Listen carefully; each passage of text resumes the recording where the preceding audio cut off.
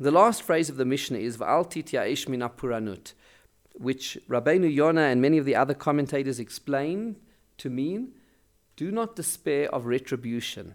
That if you see a wicked person who is prospering and seems to have all of the power and everything going his way, and there seems to be a lack of justice in that, do not despair, because ultimately there is justice. And this is one of the things that people struggle with the most. And one of the most difficult theological questions is when righteous people suffer or wicked people prosper.